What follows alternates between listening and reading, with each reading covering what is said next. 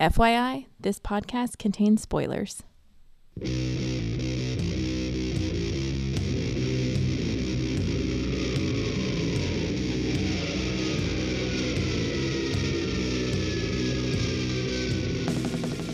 Hey everybody, welcome to episode 480 of the podcast that goes Snicked. I'm your host, Jason, and yes, we're going to catch up on the 10 lives and deaths of Wolverine. But I guess worth mentioning, we're officially in the countdown to episode 500. 20 episodes to go, pretty awesome. I have some pipe dreams for a couple of things I might like to try, but I'm not ready to make any sort of announcement of any sort for episode 500, but I know that I'm going to do everything I can to make it really cool and awesome. Just like I do all these shows, I think with various degrees of success, but it's always my attempt to be as awesome as I can for you guys. So that'll be no different than 500. I'll try to blow something up. I'm going to try to go like Looney Tunes, right, with the little dynamite where you push the handle down. That's what I'm shooting for. We'll see. But, whatever happens, there'll definitely at least be something big, either content-wise or guest-wise or whatever. But, yeah. So anyway, enough of that. We're going to get into the event that's going on right now, the 10 lives and deaths of Wolverine. We're going to cover 10 deaths of Wolverine number 2. But before we get to that, we have to talk about the life of Wolverine number 4, the Infinity comic, which of course is written by Jim Zub, art by Ramon Box, colors by Hava Tartaglia, letters by VC's Joe Sabino, and production by Annie Ching and Tim Smith III. So this one starts off with Wolverine in World War I, and talks about how war changes everyone, even the Wolverine, which is a nice opening line. It's pretty cool. All the untold horrors. He meets the Angel of Death on the battlefield, which I'm scratching my brain like mad to remember what this is referencing.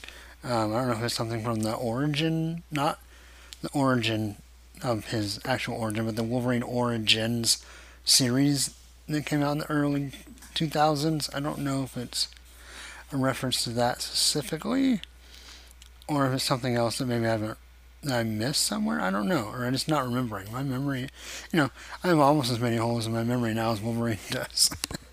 Not from Weapon X, just from, being 44. Anyway, so it talks about World War I, and after he leaves the war, he just kind of roams around, kind of doing whatever. He meets Ogun in Shanghai, and is offered to train. He turns it down at the time. We'll come back to that.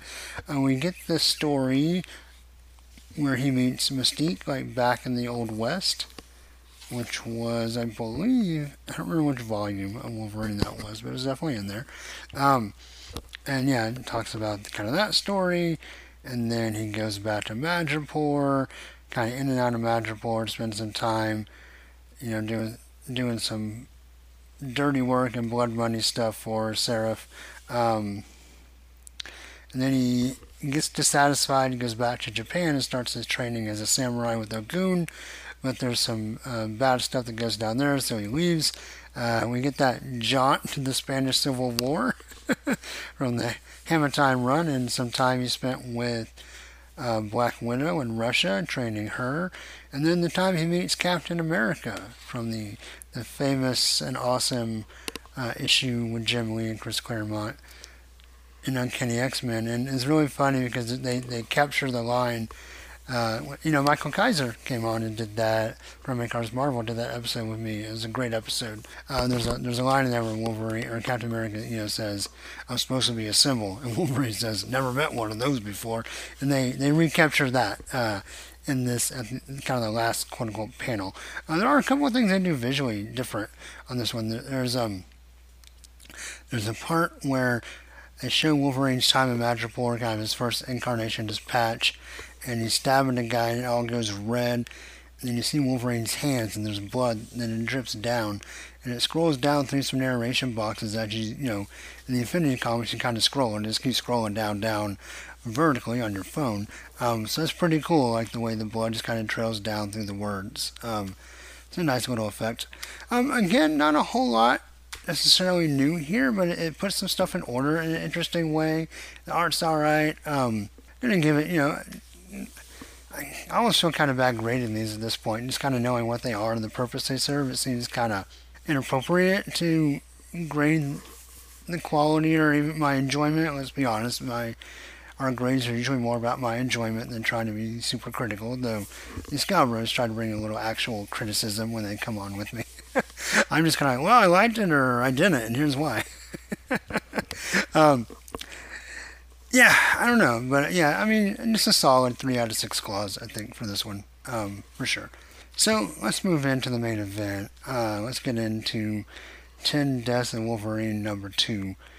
Alright, so let's get to the credits here. So this, of course, is Dead Run, or X_2, written by Benjamin Percy, art by Federico Vincentini, and colors by Diego Lima, letter and design by VC's Corey Pettit, woohoo! More design by Tom Mueller, and the cover is by Adam Kubert and Frank Martin. And on this cover, we have the 3 kind of techno claws, the techno-organic phalanx claws of Wolverine, and right behind them, like almost trying to avoid them, is a startled figure of Moira, and then in the background, walking out of a Michael Bay explosion, is a smaller figure of Mystique. So that's what we got on the cover. It's a pretty good cover.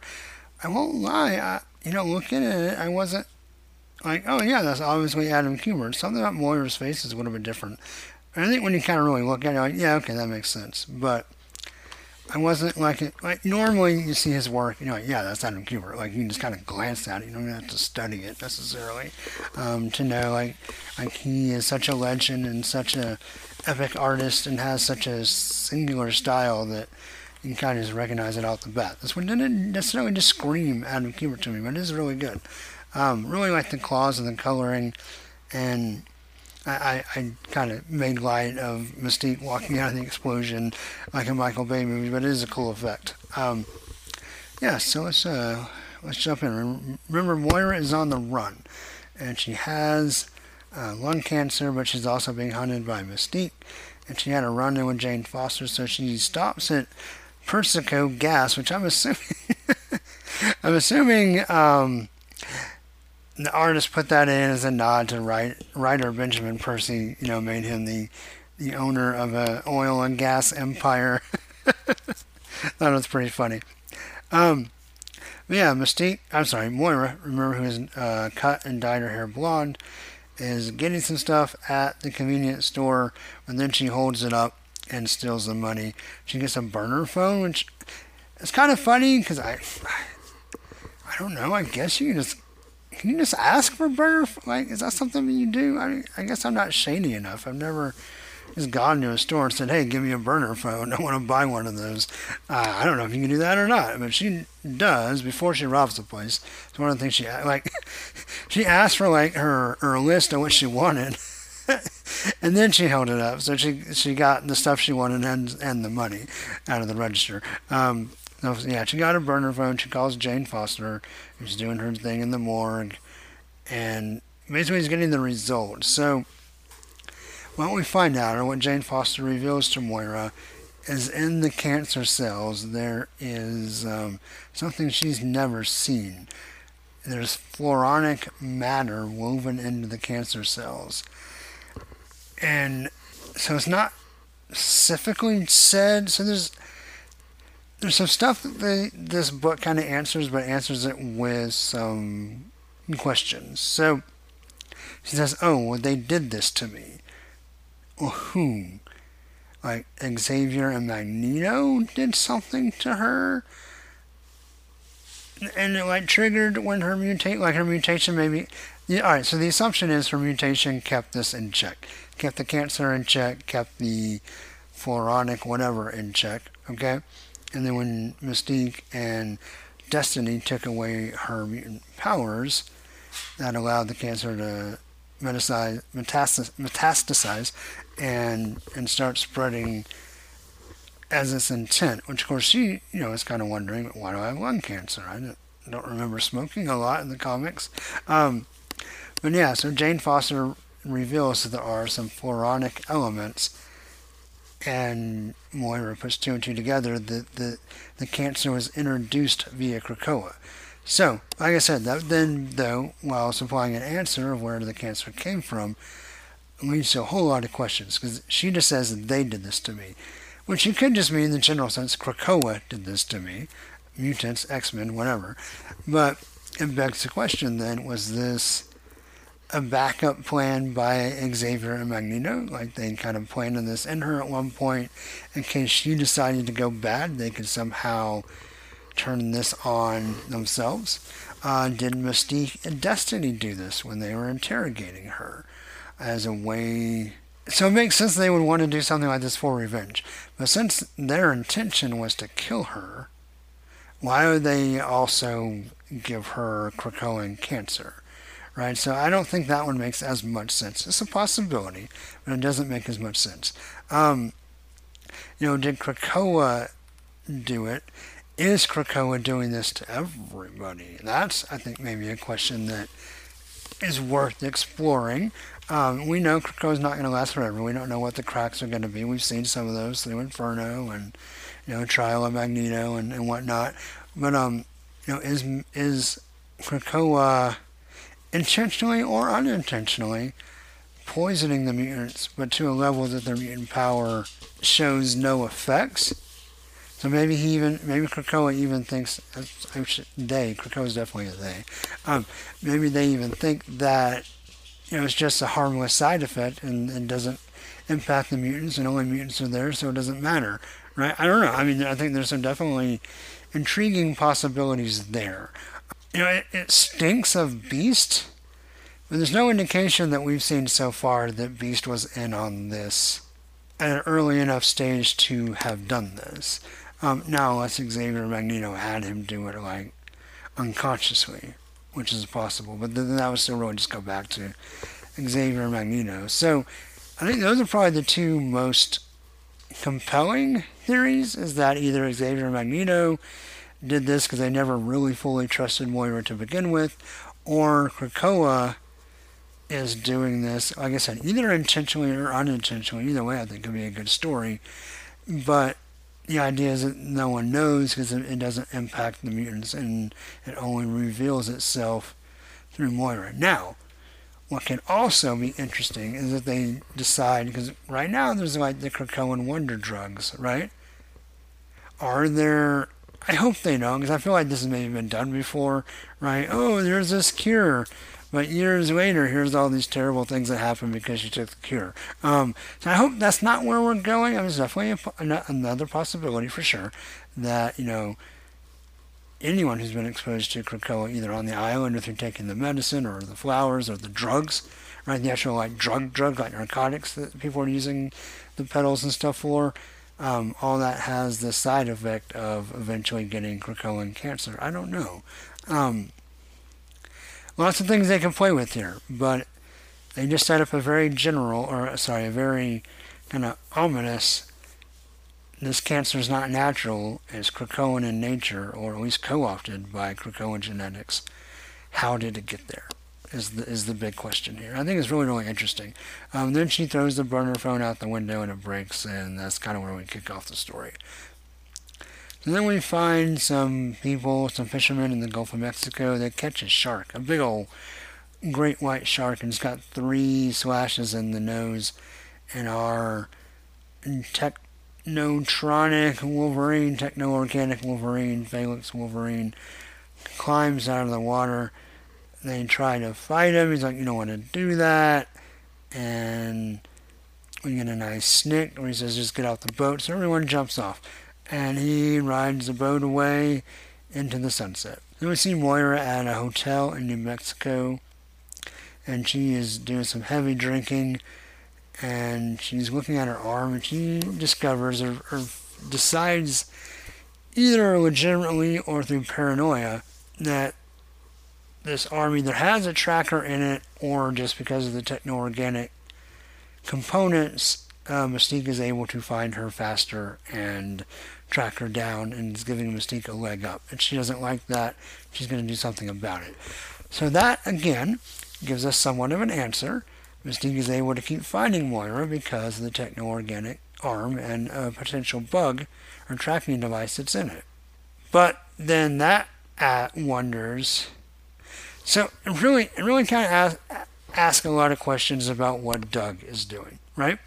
He steps in, he stops Mystique and Destiny from killing Moira in a very awesome scene in Inferno where he really just turns out to be like this awesome, like powerful, super strategic, like Doug leveled up, right? It was great. A great reveal, a great turning point in the story that Doug is integral to Krakoa down to the roots, right? And that was awesome.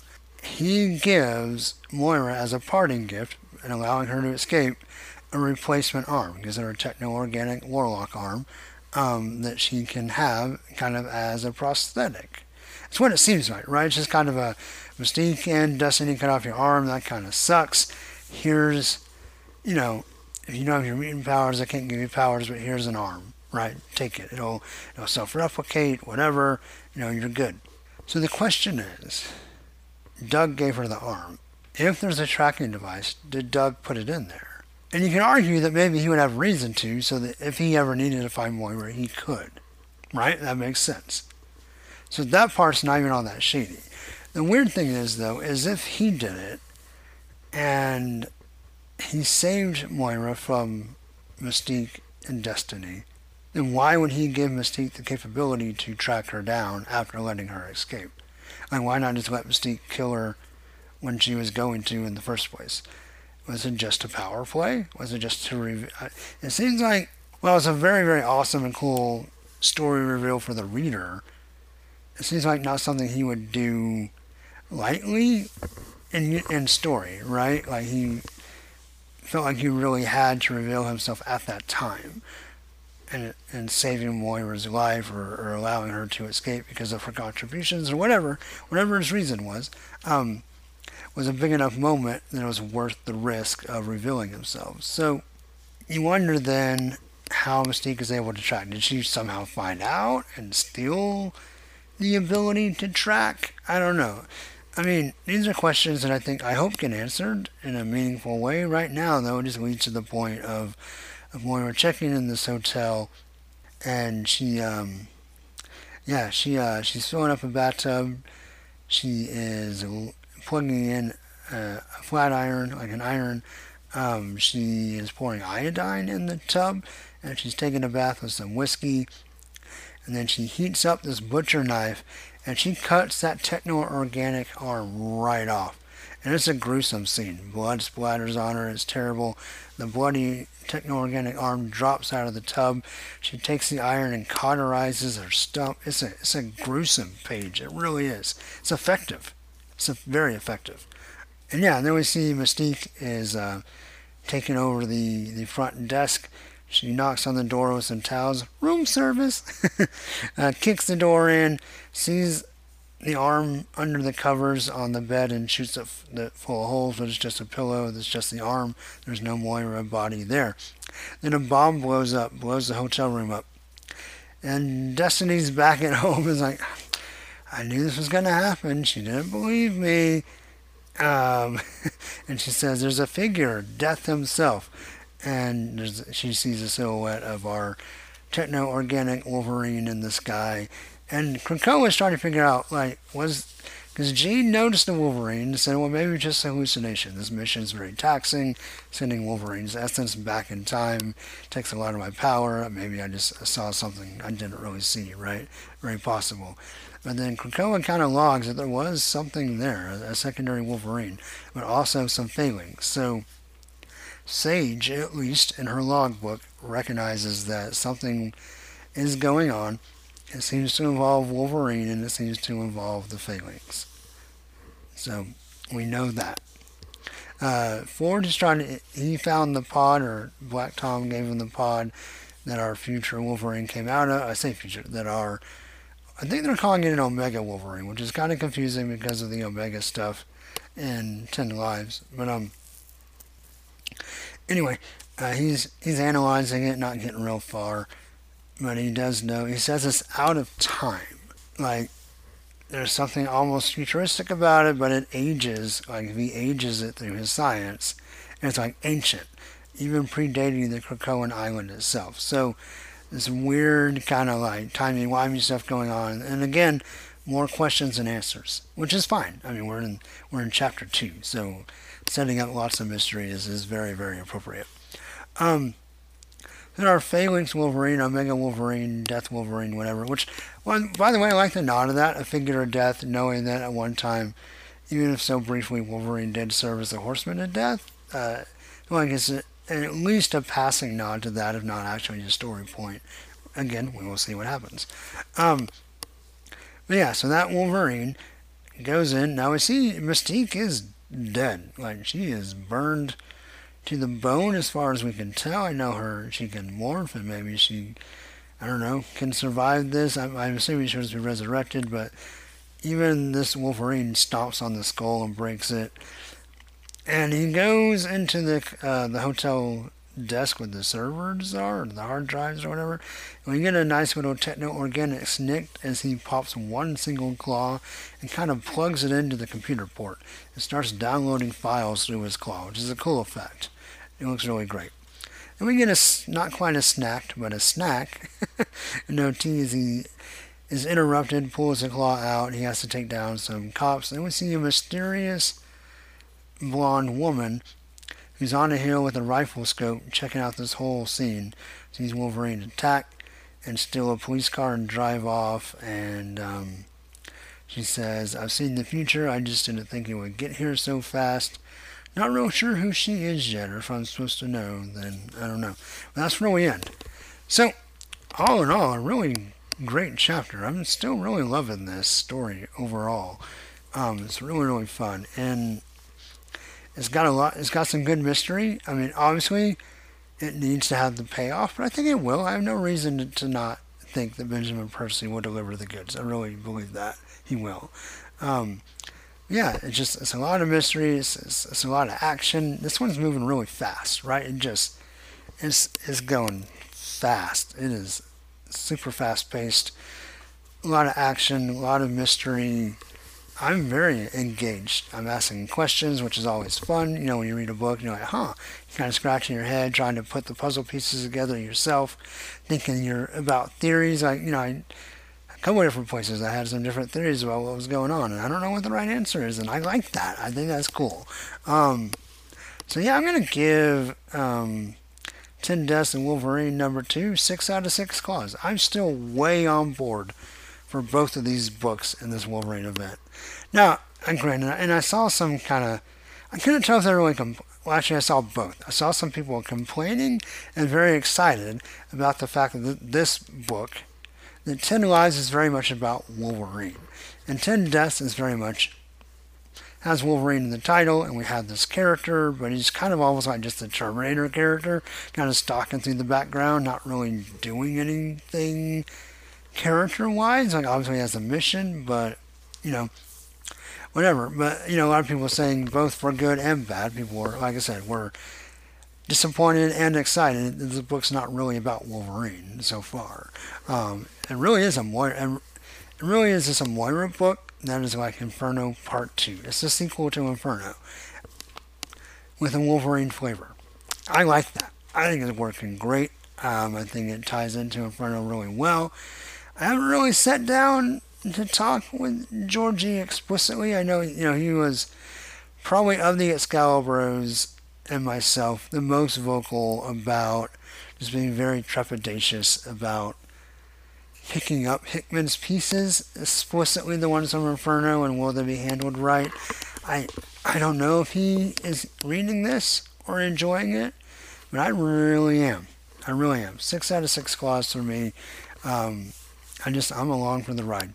And I think the art looks great. Colors look great. I mean, it's all great. All right, cool. Well, so let's go next. We're going to go to another different Marvel Infinity comic. Which, by the way, guys, I only know this, I needed to read this because Wolverine made the cover of the previous Spider-Bots. So there's a lot of this Infinity stuff that I'm kind of just scratching the surface on. I'll read a little bit here, and I'll kind of wait, maybe read a little bit more. I'm not really like watching it like a hawk. So, dear listeners, if you see Wolverine in one of these Infinity series and I'm not up to speed on, let me know so I can jump in and cover it, because I definitely will. Yeah, he's in Spider-Bot number 10, which is written by Jordan Bloom, art Jez Amara, letters by VC's Clayton Cowles, and of course production by Annie Ching and Tim Smith III. So like I said, this is my first issue with Spider-Bot. And life's a Krakoan beach. So we see Krakoa, and Forge gets a like a Zoom call from Spider-Man for Wolverine. And Spider-Man, and Wolverine's like, I can see that. Does he know I'm here? And Forge is like, he can see you. And Spider-Man's like trying to ask for a favor. And Wolverine's like, no, it's my day off. And then Cyclops comes in and says, Logan, I know it's your day off. And so Logan, with the tip of his claw, puts Spider-Man on mute. Like, yeah, sure, anything to get out of this conversation. And Cyclops is like, well, there's been a security breach on the island. I was hoping you could check it out. And he's like, I'll catch your trespasser, Swim, and you talk to Webbs. And I saw somebody tweet a close-up of the panel, because this Wolverine's stalking off with his claws out, and a nice double snick. It's actually a pretty good double snick, where he's like, I'll catch your trespassers, Swim, and you talk to Webbs. And he storms off. And someone tweeted a close-up of Cyclops with Slim ? Because he's got some serious junk in the trunk in this panel. Cyclops is brooding he's got a nice bubble butt going on for sure. So I thought that was funny. I can't remember who did it. I saw it a couple of times, a couple of different retweets of it. So I apologize for missing the original tweeter, but I thought it was really, really funny. And so then when he goes to Beast's lab, where Beast has been overtaken and hung upside down, and he's like, they stole the Omni battery. Feel free to get me down. And Wolverine's like, true, it's this way. And Beast is like, I said, feel free to get me down, Logan. Logan! As Wolverine runs off. And goes to the Green Lagoon, where some drink umbrellas were stolen, and goes to Hellfire Bay, where Storm is there. Someone stole her 1 billion thread count Shi'ar sheets. And Wolverine's like, I'll get it. Cannonballs says, Spider-Man's trying to get a hold of you. He called me from space. And Wolverine's like, no, I think I found him. Now it's time to introduce him to 6 of my best adamantium friends. This is a great line. So he starts sliding down this cliff. And he starts talking about how mad he is and he's wasting a vacation day doing this. How he never gets downtime because there's ninjas or Reavers or Brood or Avengers or Alpha Flight or the new Fantastic Four or the Secret Defenders. And like, man, I gotta learn how to say no to some teams. They're kind of just poking fun at how ubiquitous Wolverine is. Anyway, we slide down and we find Spider-Bot on the beach. And he's on Storm sheets as a beach blanket. He's got this battery that he's charging with from Beast Lab, and he's got the drink umbrellas serving as umbrellas for him. And he's like, Spider-Bot? And Spider-Bot's like, please don't slice and dice me, I was just trying to get away. And he says that Spider-Man is really annoying, that he's a great hero, he loves being around, but sometimes he just needs a break. And then Magic shows up and says, somehow Spider-Man got my number in a limbo and called looking for you. Something about a missing robot. What should I tell him? And Wolverine looks at Spider-Bot. Spider-Bot puts his front arms up, like, please. And Logan says, tell him I'm off, enjoying a day off with my friend. And we see Spider-Bot and Wolverine sitting on the beach, just hanging out. And it's a nice, fun, cute little story. It's sweet. Wolverine's kind of the gruff, like, I'm going to find this guy, and it's an intruder, and kill him.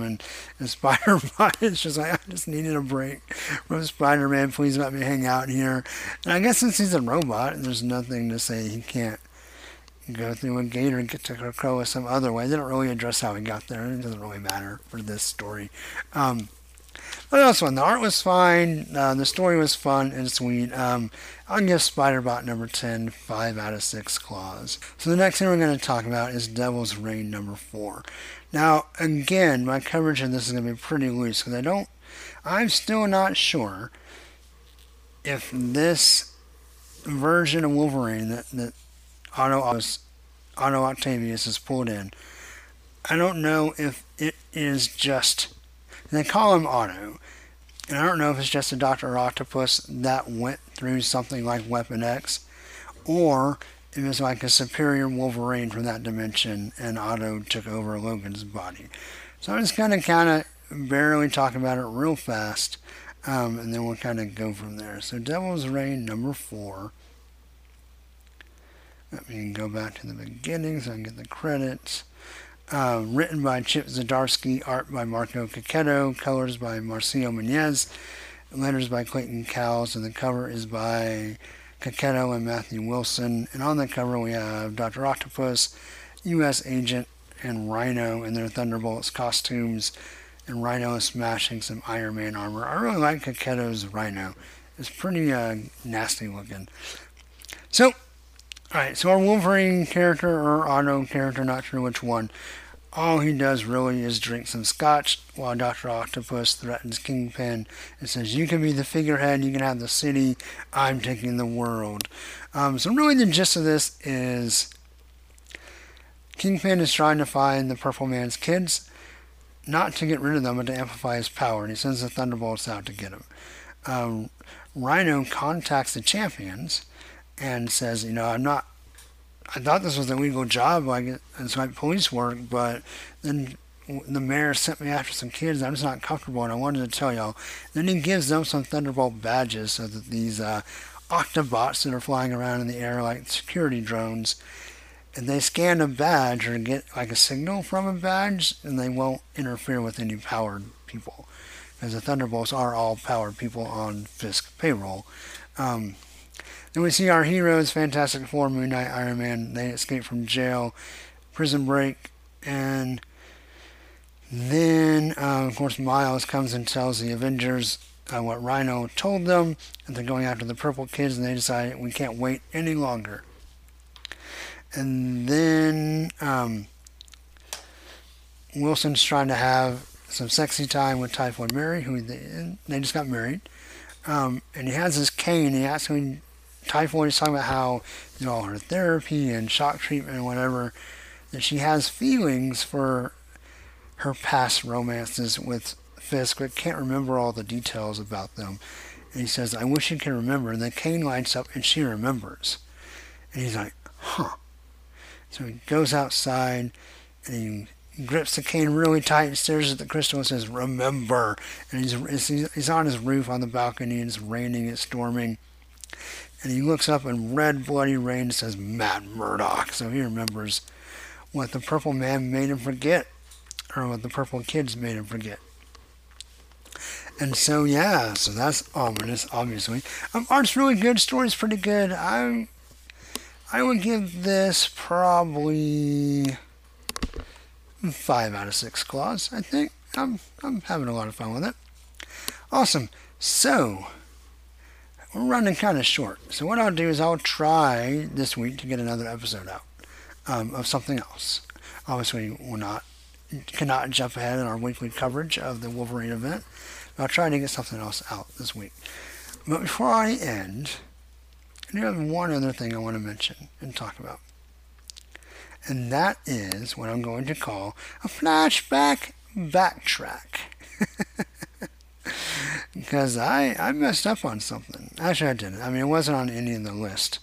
But I missed a flashback issue that had Wolverine in a flashback episode, or panel, and that makes sense. So, I'm trying to find it real fast, because I don't know why it's not showing up right away. No, not Super Bill. Super Villain. There's going to be a supervillain team-up.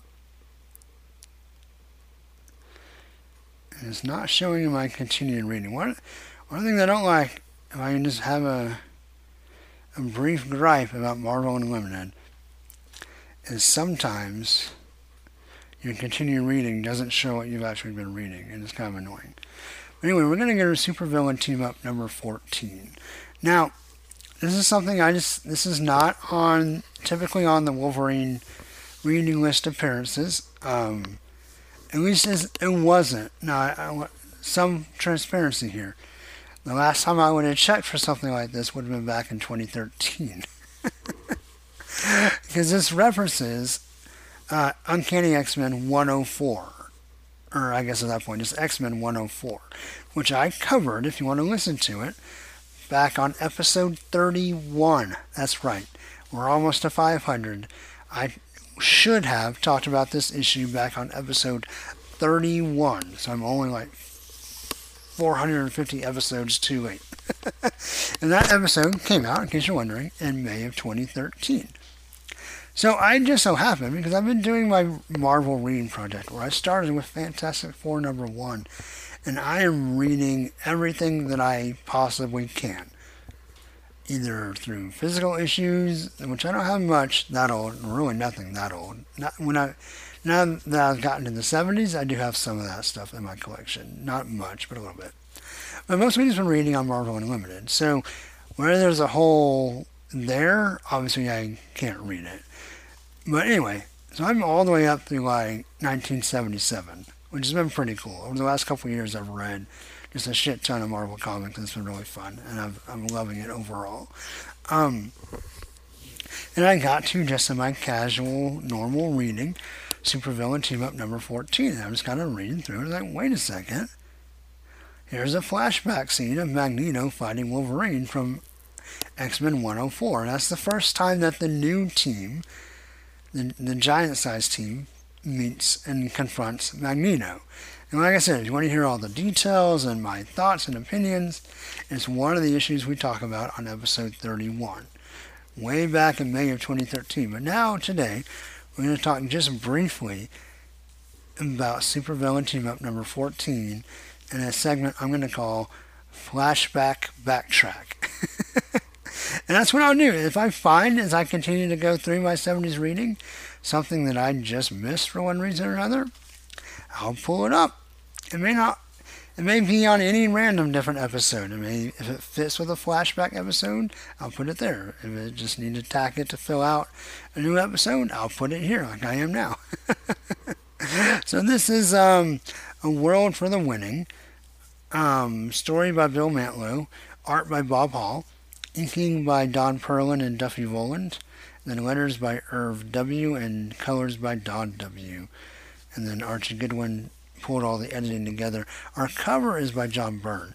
We have Dr. Doom, arms folded, his cape blowing in the wind, and says, Magneto has dared to challenge me. Bow, slaves, and show him Earth's true master.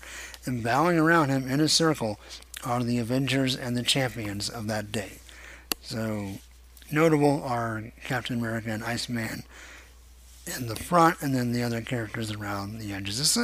It's a nice cover. It's pretty cool. I mean, it's peak John Byrne, so it looks pretty nice.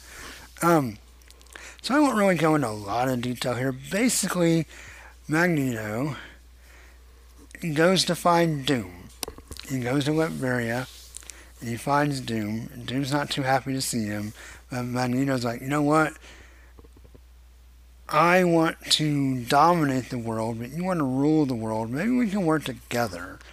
And Doom's like, stupid Magneto, I already rule the world. I have these canisters of gas, Doom gas, and I've been leaking it slowly into the atmosphere.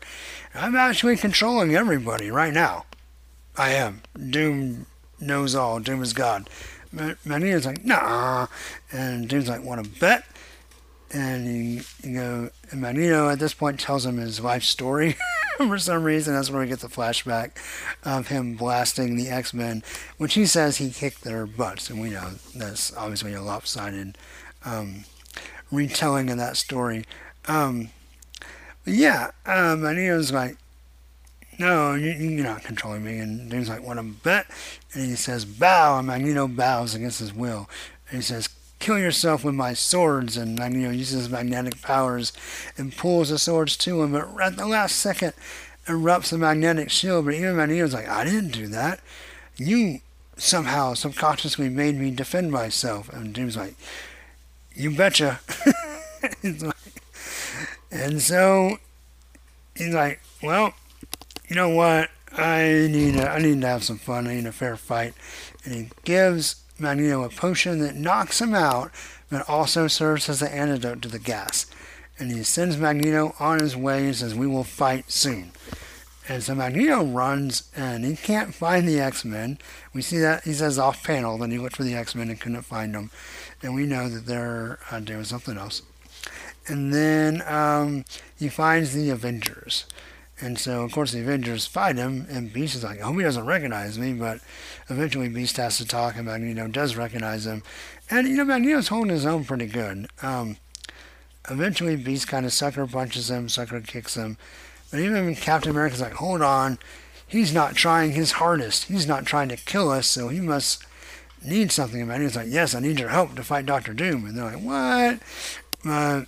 He tells them the whole story, and they're like, no, we're not being controlled. What are you talking about? Then Doom shows up and says, you can have one Avenger. And Magneto picks Beast. And so Beast is cured also.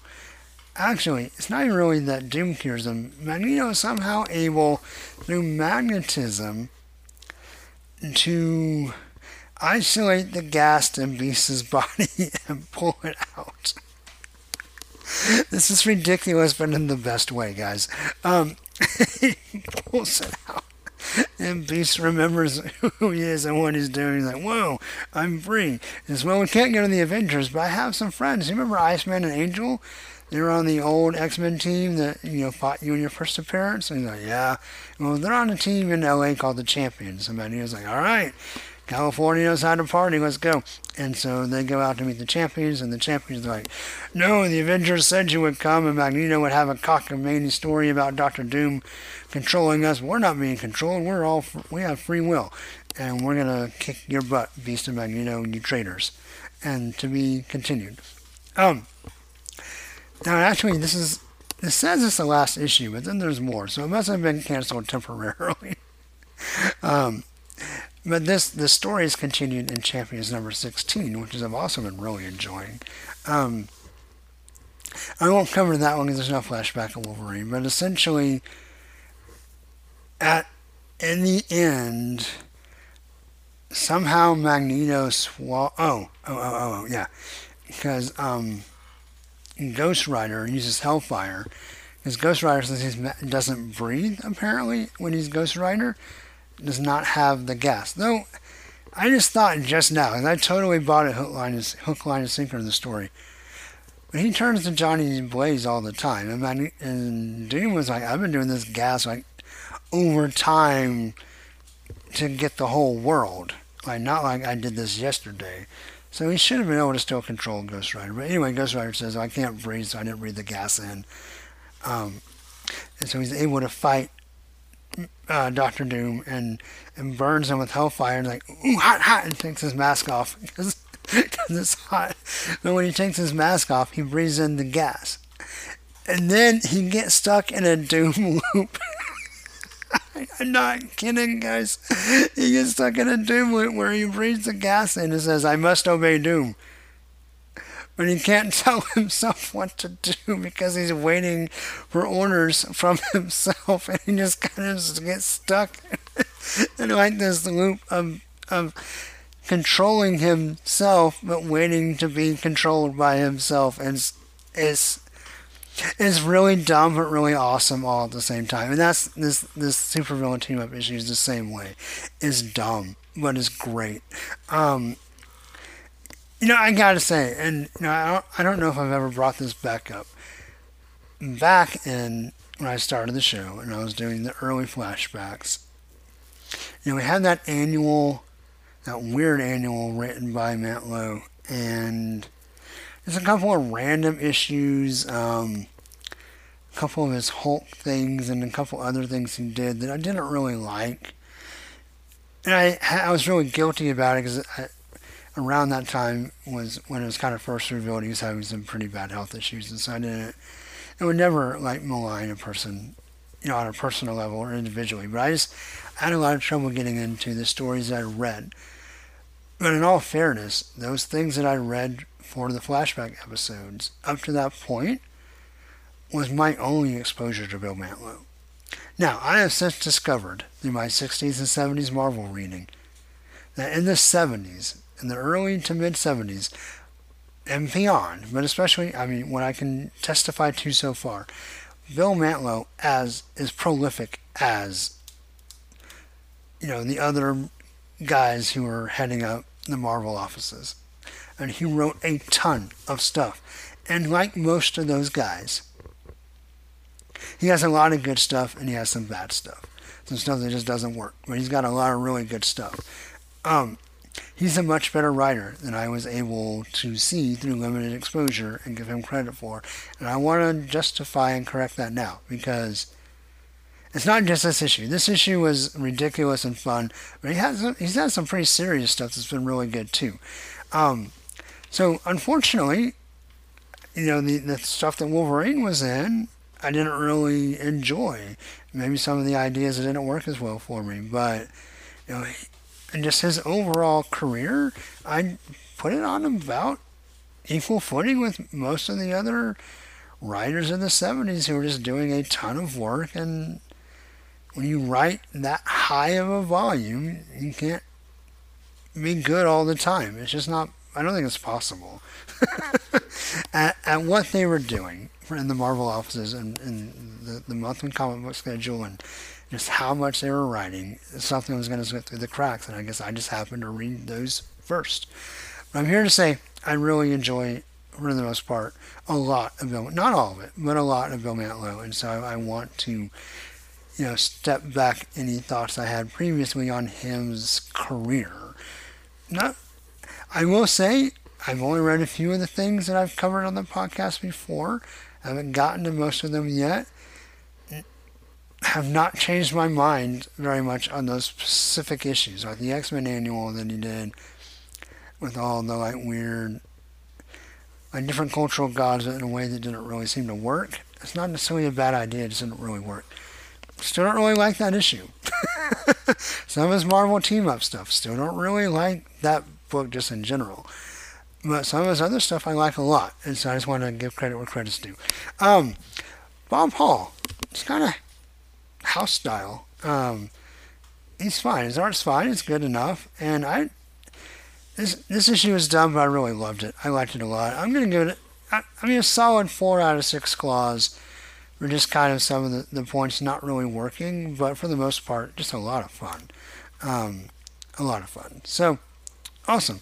All right, so that's our flashback backtrack, and that is our coverage of the weekly Wolverine event.